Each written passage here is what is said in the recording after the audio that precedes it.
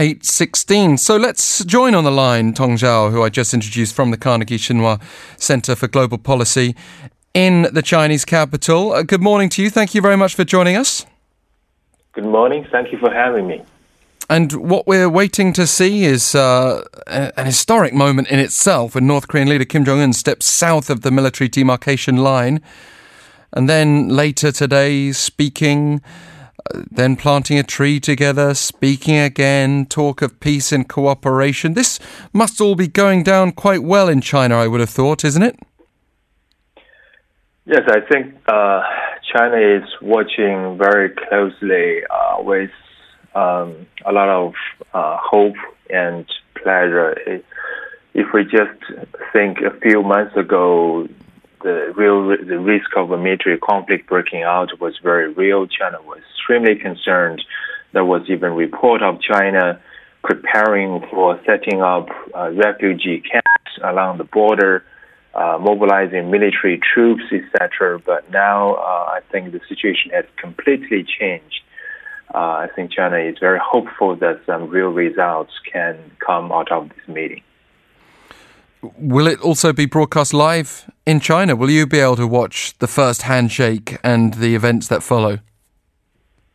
I'm sure it will be broadcast, but I'd love to watch. But if I wouldn't need to work, I will for sure sit in front of the TV and try to see this historical event unfolding. But I'm sure I'll also follow all these developments through Twitter, internet, etc. Well, right now we've got wall-to-wall coverage here in this country, I can tell you, including the presidential convoy making its way along the Han River, the highway there, and water from the Han is going to be used to plant that pine tree this afternoon, something to look out for. Staying with you, though, Tong Zhao, the expectations. Global Times has reported that US sincerity is key to peace. What would you suggest the US role is here as we await a potential summit with Donald Trump? Well, I wouldn't encourage you to read too much into Global Times editorials or op-eds. Of course, there are some observers in China who are very concerned about any diplomatic process in which China is not in the driver's seat. Some people still embrace Cold War thinking, and they worry that closer North Korea-U.S. relationship would undermine China's security interests. The United States might use North Korea as a strategic balancer in this region to contain China's rise. So for these people, they want to see North Korea using its nuclear leverage to force the United States to make major concessions to end or at least reduce the security alliance between South Korea and the United States. They want to see the U.S. withdrawing troops from the Korean Peninsula, etc. So when they were talking about U.S. needs to make important concessions too, they probably are referring to those measures. But I don't think those are realistic at all. And I don't see any agreement that might come out of this meeting could in any way undermine Chinese interests. Let's talk a little bit about the Chinese role because of that 1953 armistice agreement that required Beijing's cooperation then, and it will again, won't it, require Beijing's cooperation to become a peace treaty? I think China certainly wants to play a role. As you said, China, according to reports, more than 2 million Chinese soldiers sacrificed their lives for fighting the Korean War. And if China was excluded from this process of ending the war, I think China wouldn't be able to accept that. With that said, I think China for now, we'll patiently watch the two bilateral summits and to see what will result from these meetings. And after that, if the results are positive, China will try to broaden the bilateral meetings into multilateral ones, so itself can be included and play a role.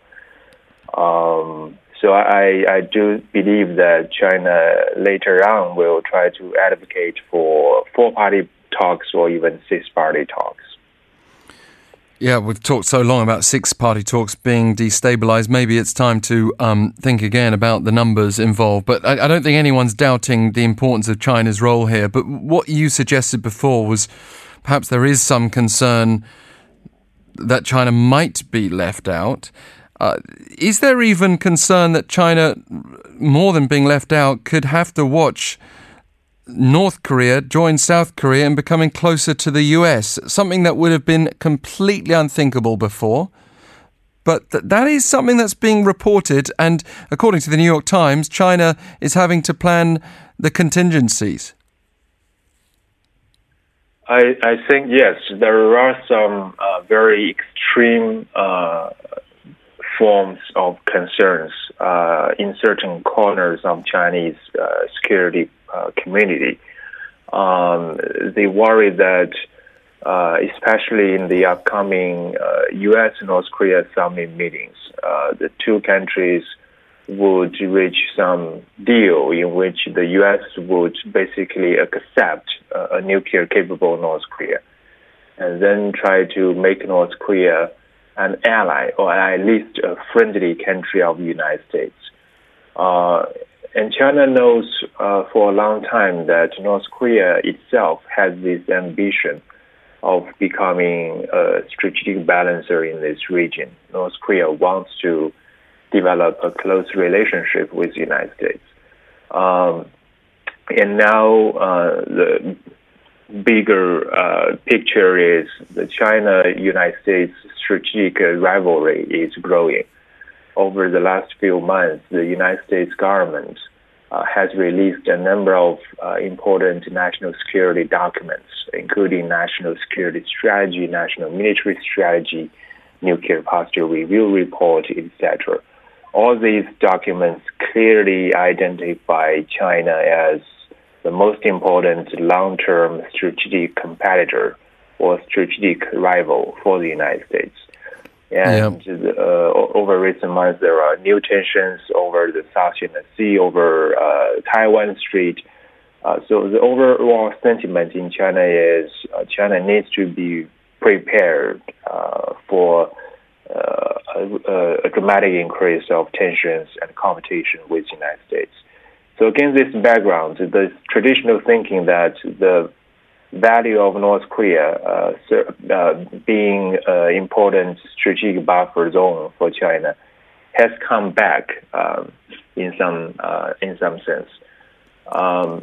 So this concern is driving China to work more closely with North Korea to become stronger support of North Korea. We see this very warm welcome that President Xi Jinping gave to Kim Jong-un when he was in Beijing in the end of March.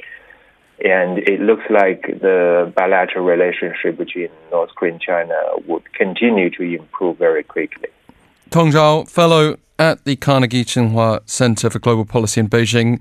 It's always a pleasure to have you on the line with us to give us that Chinese perspective, so valuable at this time. And of course, we do remember Kim Jong-un's recent trip to Beijing, which surprised some onlookers, and the planned visit by Xi Jinping to North Korea soon as well. Certainly, we're expecting that this summer. Good to have you with us on the line.